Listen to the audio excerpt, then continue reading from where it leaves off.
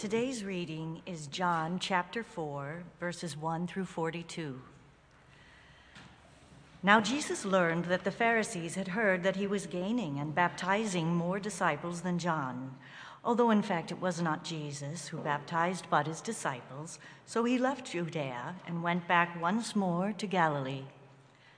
Now he had to go through Samaria, so he came to a town in Samaria called Sychar, near the plot of ground Jacob had given to his son Joseph. Jacob's well was there, and Jesus, tired as he was from the journey, sat down by the well. It was about noon. When a Samaritan woman came to draw water, Jesus said to her, "Will you give me a drink?" His disciples had gone into the town to buy food. The Samaritan woman said to him, "You are a Jew, and I am a Samaritan woman. How can you ask me for a drink?" For Jews do not associate with Samaritans. Jesus answered her, "If you knew the gift of God and who it is that asks you for a drink, you would have asked him, and he would have given you living water." "Sir," the woman said, "you have nothing to draw with, and the well is deep. Where can you get this living water? Are you greater than our father Jacob, who gave us the well and drank from it himself, as did also his sons and his livestock?" Jesus answered, "Everyone who drinks this water will be thirsty again, but whoever drinks the water I give them will never thirst. Indeed, the water I give them will become in them a spring of water welling up to eternal life." The woman said to him, "Sir, give me this water so that I won't get thirsty and have to keep coming here to draw water." He told her, "Go, call your husband and come back." "I have no husband," she replied. Jesus said to her, "You are right when you say you have no husband. The fact is, you have had 5 husbands, and the man you now have is not your husband. What you have just said is quite true." "Sir," the woman said, "I can see that you are a prophet.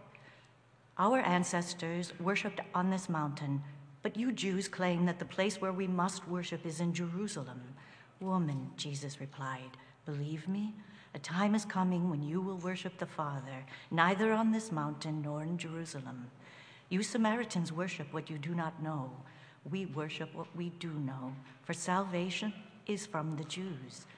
Yet a time is coming and has now come when the true worshipers will worship the Father in the Spirit and in truth, for they are the kind of worshipers the Father seeks. God is Spirit, and his worshipers must worship in the Spirit and in truth." The woman said, "I know that Messiah, called Christ, is coming. When he comes, he will explain everything to us." Then Jesus declared, "I, the one speaking to you, I am he." Just then his disciples returned and were surprised to find him talking with a woman, but no one asked, "What do you want?" or "Why are you talking with her?" Then leaving her water jar, the woman went back to the town and said to the people, "Come, see a man who told me everything I ever did. Could this be the Messiah?" They came out of the town and made their way toward him. Meanwhile, his disciples urged him, "Rabbi, eat something." But he said to them, "I have food to eat that you know nothing about." Then his disciples said to each other, "Could someone have brought him food?" "My food," said Jesus, "is to do the will of him who sent me and to finish his work. Don't you have a saying, 'It's still 4 months until harvest'? I tell you, open your eyes and look at the fields. They are ripe for harvest. Even now, the one who reaps draws a wage and harvests a crop for eternal life, so that the sower and the reaper may be glad together. Thus the saying, 'One sows and another reaps,' is true. I sent you to reap what you have not worked for. Others have done the hard work, and you have reaped the benefits of their labor." Many of the Samaritans from that town believed in him because of the woman's testimony. "He told me everything I ever did." So when the Samaritans came to him, they urged him to stay with them, and he stayed 2 days. And because of his words, many more became believers. They said to the woman, "We no longer believe just because of what you said. Now we have heard for ourselves, and we know that this man really is the Savior of the world." The word of the Lord.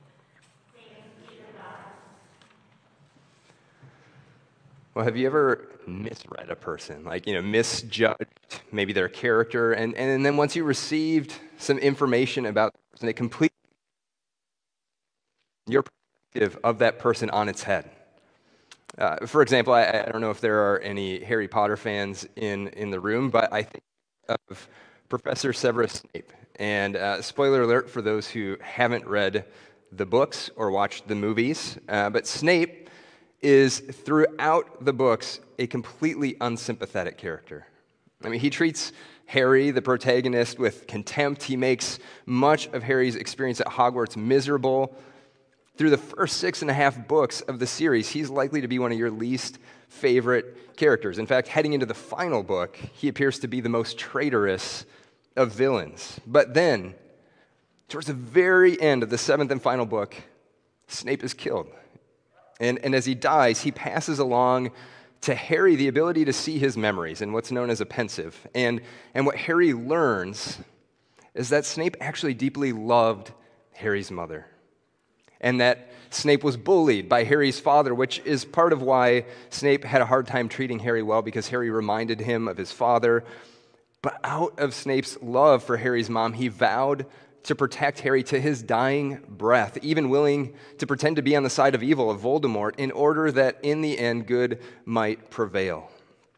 And upon this revelation, we realize that Snape lived perhaps the most painfully sacrificial life of any character in the books. Our understanding of his character is completely changed by the end of the series. And I lead in with that this morning because I have a hunch that for many of us today, our understanding of this Samaritan woman at the well might need a similar transformation, depending on how we've been told to understand this story in the past.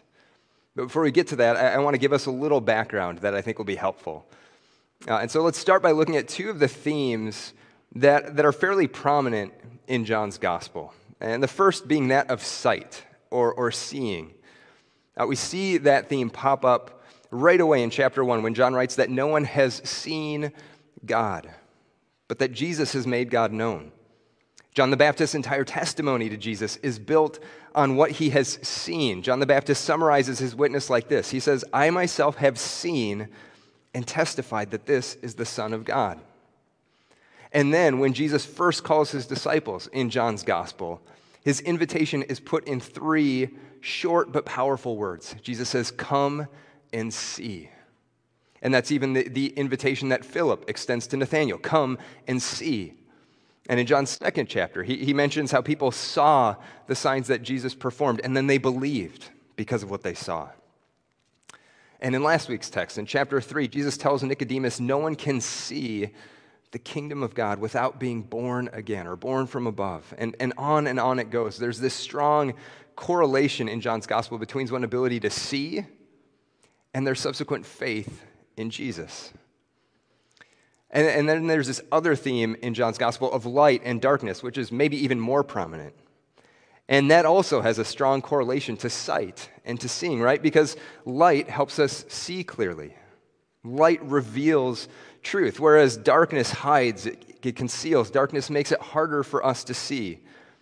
And there's this direct connection between sight and light and revelation, things being revealed. Because what is a revelation other than something being made visible to us that we couldn't previously see, something being brought out into the light, as we often say. So John talks explicitly about how God has been revealed in Jesus as a light shining in the darkness. And in just a moment, we'll see how those themes come to play in today's text. But with that as backdrop, I want to make sure that we today are seeing today's text clearly.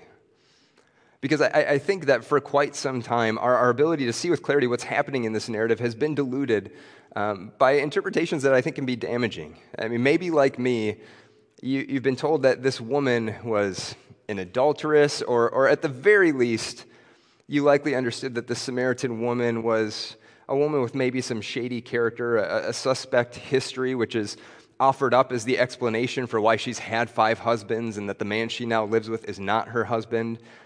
And in fact, of the 6 commentaries I read this past week as I prepared for this sermon, 2 of them went in that direction, including my beloved N.T. Wright, which is a reminder that, no theologian or scholar or pastor is infallible, and that includes me, by the way, to be clear. But I want to suggest this morning that those readings have maybe more to do with what we bring into the text of how women have often been treated throughout human history as people of suspicion, especially in patriarchal societies, than it does with the truth of what John's trying to show us here. And on that kind of reading of the text that I'm going to share with us this morning, more and more scholars agree. Because not only is none of that actually mentioned in the text, there's nothing that says this woman has a shady or sinful character or that in some way this is a story of repentance on her part. None of that is in the text. But further, we actually read those things into the text. I think we miss out on what John really wants us to see. And so I just want us to do our best this morning to wipe the slate clean, to hear anew, maybe even for the first time, what really might be happening in this encounter with Jesus and the Samaritan woman at the well. It's worth noting this is the single longest exchange of dialogue that Jesus has with another person in all four Gospels. And that alone, I think, is significant. If nothing else, it reveals that John sees this conversation as being really important. I think if this was just an exchange about a sinful or adulterous woman encountering grace and experiencing forgiveness at the well, we already have plenty of shorter stories along those lines to reinforce that point. And so if that's not the focus of what's going on here, then what is John trying to reveal? Why has John devoted so much time and space to this conversation? Well, let's look at a few factors that might lead us to where John wants us to go. First, John makes a point right off the bat to note that Jesus had to go through Samaria. Now, to be clear, Jesus didn't have to go through Samaria. In fact, most faithful Jews in Jesus' day would do everything they possibly could to avoid going through Samaria, even if doing so added extra days onto their travel. Because Samaria and the Samaritan people were contemptible to most Jews at that time. They were seen as almost worse than the godless Romans because they sort of had the truth. I mean, they claimed to worship the God of Israel. They traced back to a common ancestry, and they embraced the Pentateuch, the first 5 books of what we know as the Old Testament, written by Moses. But they didn't recognize the other prophetic books as sacred scripture in the ways that Israel did. And so they didn't faithfully observe many of the practices that the Jewish people held as bedrock, including, and probably most importantly, the identification of Jerusalem as the proper center of worship for God's people. And so when John starts this narrative by telling us that Jesus had to go through Samaria, it should be our first clue that maybe what John is really setting the table for is less about a random chance encounter with a sinful woman at the well, and more about Jesus intentionally doing ministry in Samaria, work that the people of God had either been avoiding altogether or at best going about in completely the wrong way. And so let's start there. Let's start by reading this text first and foremost as an intentional encounter on Jesus' part with a Samaritan. But with that said, let's talk about the fact that this is a Samaritan woman that Jesus engages in conversation. Will you give me a drink, Jesus says. And I think this is common knowledge by now, but in those days, men did not engage women in conversation like this, especially if the woman was not their spouse, and especially not in public. It was taboo, almost scandalous, which is why when the disciples return, they're shocked to see Jesus talking with a woman. And yet, throughout John's gospel, and really this is a theme that I think is highlighted in all 4 of the gospels, but John works to show the prominent and important role that women play in Jesus' ministry, and also the dignity and worth that Jesus ascribes to women. For instance, in John's gospel, beyond this interaction, we see Jesus stand up for the woman caught in adultery who the religious leaders are about to stone. We see Jesus affirm Mary's anointing of his feet with perfume despite the protest of his disciples. And then we see that women, in a lot of ways, are the first evangelists in John's gospel. They are the first to see the empty tomb, to run and tell the disciples. And Mary is the first to actually encounter the resurrected Jesus. All of that works to reveal something both of the heart of God, that God works to demolish the boundaries that dehumanize, and instead that God affirms the inherent worth of everyone. but it also reveals the work John is doing to emphasize the role women play in the work of the kingdom. In fact, often exhibiting a greater faithfulness than even the men. Now, to be clear, nobody is more caught off guard by Jesus engaging the Samaritan woman than the woman herself. She says, "You're a Jew and I'm a Samaritan woman. How can you ask me for a drink?" She's saying out loud what everyone in John's original audience would have been thinking. And again, note the emphasis she's placing on the distinction between Jews and Samaritans. But Jesus, as he's wont to do, uses this as an entry point into a conversation about things much deeper than just a request for a sip of water.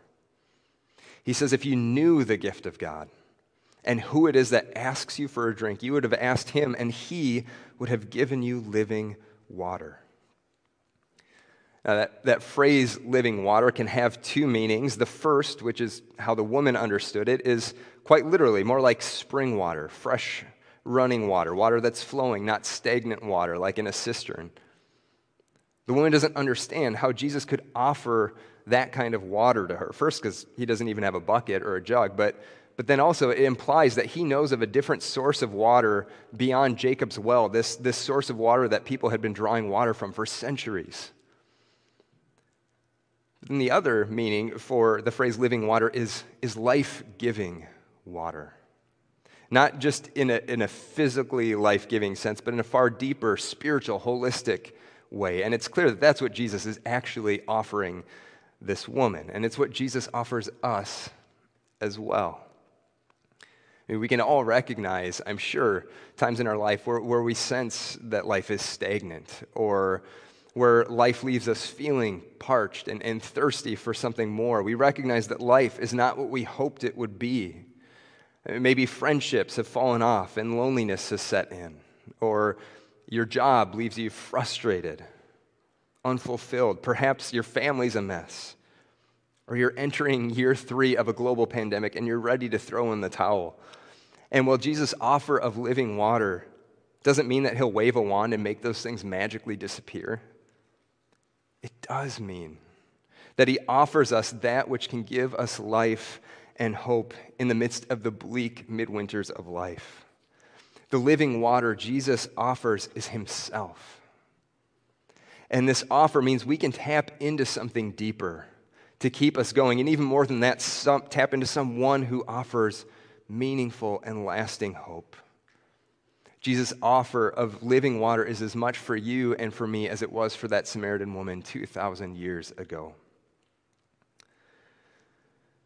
Now, I want to turn our attention towards some connection points between this conversation and in the previous conversation that Jesus has in John's gospel with Nicodemus.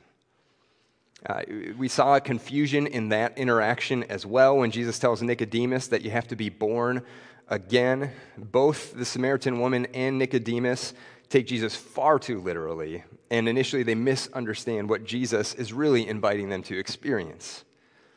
But whereas Nicodemus doesn't fully lean into that conversation, he doesn't take Jesus up in that moment on the offer to be born again. Instead, as far as we can tell, he kind of leaves confused. The woman here, though, takes Jesus up on this offer. Even if she doesn't fully get what Jesus is offering, she says, "Sir, give me this water." And I think there's an important truth contained in the woman's response. Jesus doesn't ask us or expect us to fully grasp what he offers us when he calls us to follow him. He can work with us wherever we're at, but we do need to take him up on his offer. Faith, the size of a mustard seed, Jesus tells us elsewhere, is enough to move mountains. And so I just pray this would be an encouragement to all of us that the journey of faith isn't about having all of the answers or cultivating a perfect theology. All Jesus needs is for us to trust him enough to accept his offer. And he'll take it from there. And he does. I mean, picking up on where the text goes next, Jesus responds to the woman saying, "Go call your husband and come back," leading to this revelation that Jesus knows this woman's history, that she's previously been married 5 times, and that the man she now lives with is not her husband. And so let's talk about this woman's marriage situation. The truth is, John isn't interested in giving us all of the details of what happened there. I mean, did some or all of her husbands die? Did they find something unsuitable in her and divorce her? I mean, after all, it didn't take much for a man to divorce his wife in those days if he wanted to, that it was virtually impossible and relatively unheard of for a woman to divorce her husband. I think the likelihood is at least that some of the husbands probably died. But no matter the cause, in those days, there were almost no safety nets for women without husbands, especially if they didn't have children. I mean, baked within the nature of that patriarchal culture was the dynamic that the benefit of the doubt and really the benefit of the cultural systems always went in favor of the men. And so a woman's hope for her needs being met in life was almost completely dependent on her being married, which is why widows are highlighted throughout Scripture as among the most vulnerable populations, as those whose God has a special heart for. And the fact that the man she's now living with is not her husband shouldn't automatically be assumed or read as being scandalous or shameful either. I mean, there are multiple possible explanations for what is going on with her situation, with one quite likely explanation being what's called a levirate marriage. I mean, it's a common scenario where when a childless woman, her husband dies, she's taken in by her deceased husband's brother. But again, no matter the cause, we can safely say this is a pretty vulnerable woman who's likely experienced a lifetime of heartache. And again, getting back to what I said a moment ago, a big reason we shouldn't assume that this woman is sinful or has a shady character is not only because John avoids any mention of sin and repentance in how he tells this story, but Jesus doesn't make any comment about sin either. I mean, unlike other narratives where Jesus explicitly tells someone that their sins are forgiven, or like the woman caught in adultery where Jesus tells her to go and sin no more, there's literally no mention of sin in this text. And there's no mention of the woman's repentance. Nothing, nada, nothing in this text indicates that the focus of this interaction has to do with sin and forgiveness and repentance. If we see it as that, I think we're bringing something into the text that's not there. And so if we assume that that's not what John is wanting us to get from this text, where, again, is he moving us? To further the point, let's talk about when this interaction happens with Jesus. John says it happens about noon. Simple question, and I mean this at face value. What do we know about the noonday sun? I mean, it's when the sun is near its peak in the sky, right? When it's shining the brightest time of the day, the most light. Again, go back to those themes of light and darkness that we talked about earlier. And then remember that the account from the previous chapter with Nicodemus, when does that encounter happen? In the middle of the night, when it's darkest, when things are concealed. Nicodemus is trying to hide this encounter with Jesus from others, yet here, this woman encounters Jesus in broad daylight. And so maybe, just maybe, John is intentionally drawing some contrast between the woman at the well and Nicodemus. I mean, when we put them side by side, the contrast and the differences are striking.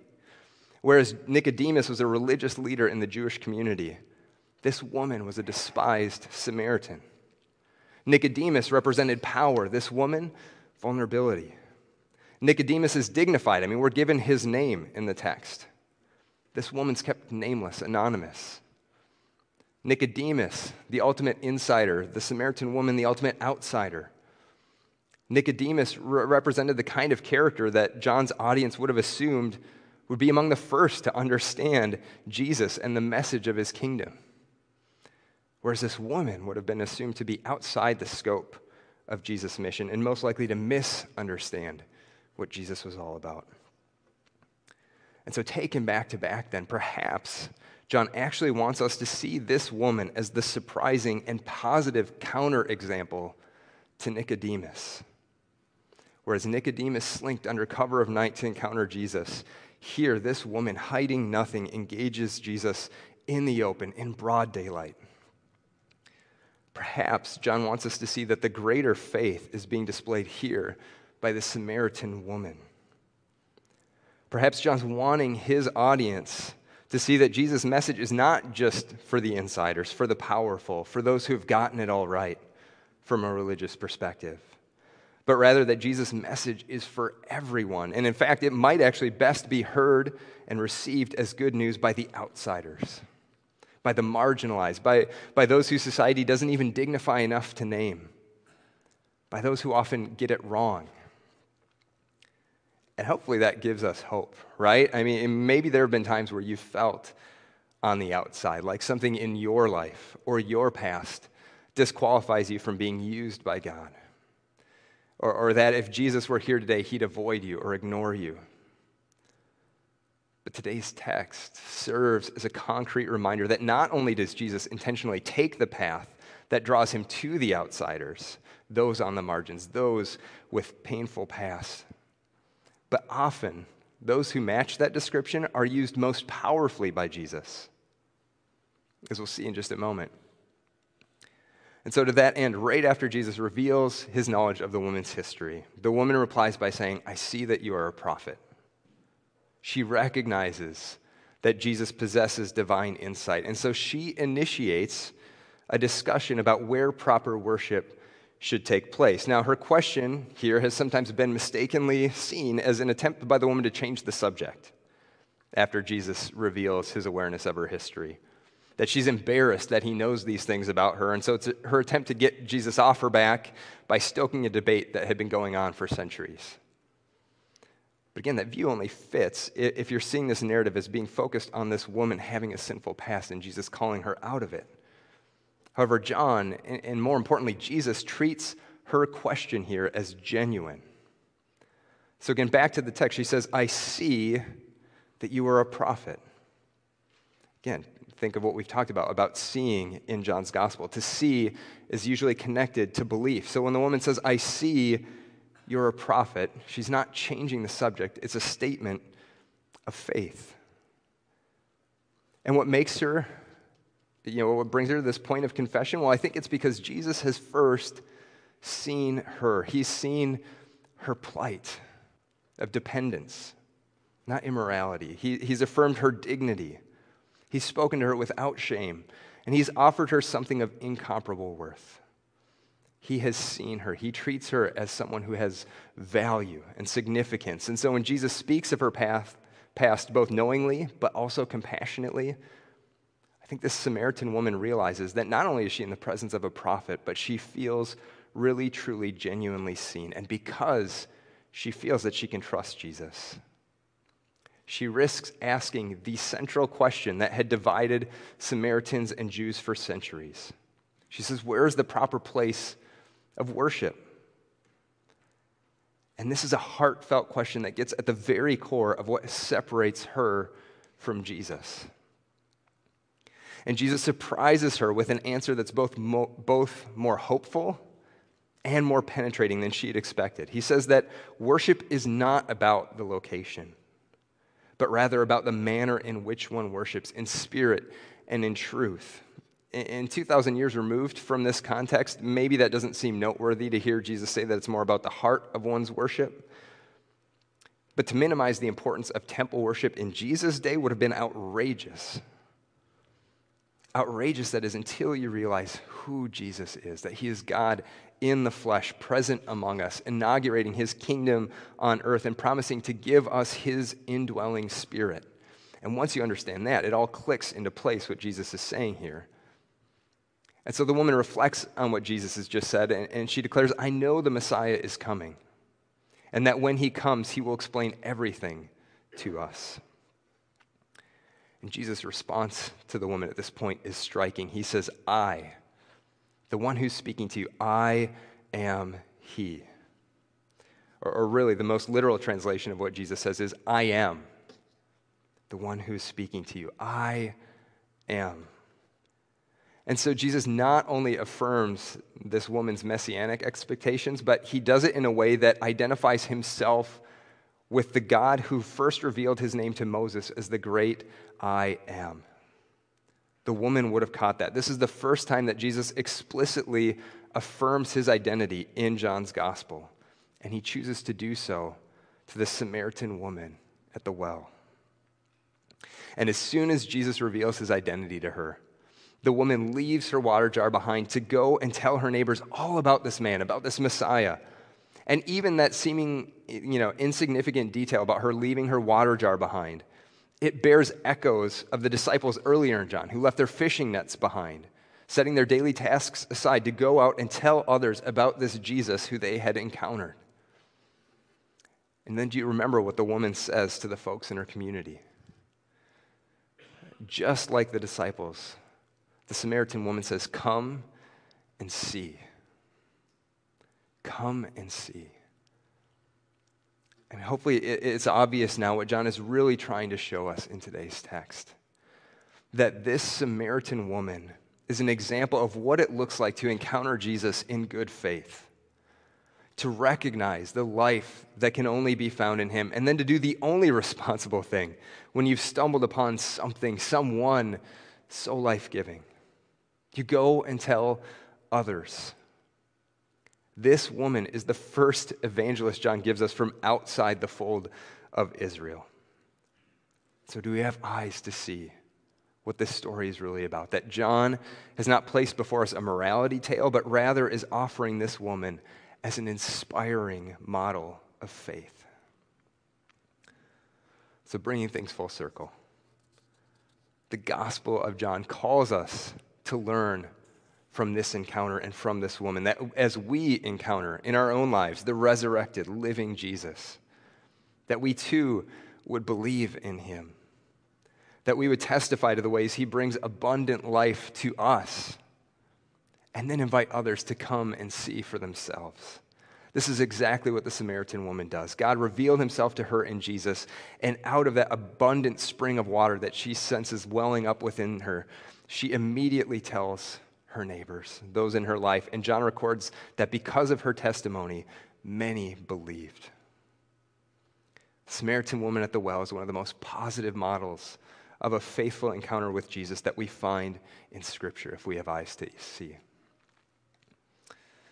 And so, sisters and brothers, as we close this morning, I pray that we may have eyes to see that what John is inviting us to imagine, that anyone and everyone, even someone as unlikely as this nameless Samaritan woman, or as unlikely as you and me, we are seen by Jesus. May we see that, like her, we are loved and valued by Jesus. May we come to see that Jesus offers us the same invitation to drink of his living water, the only kind that satisfies. And then may we, like this Samaritan woman, bear faithful witness to the one alone who can satisfy. In the name of the Father, Son, and Holy Spirit, please pray with me.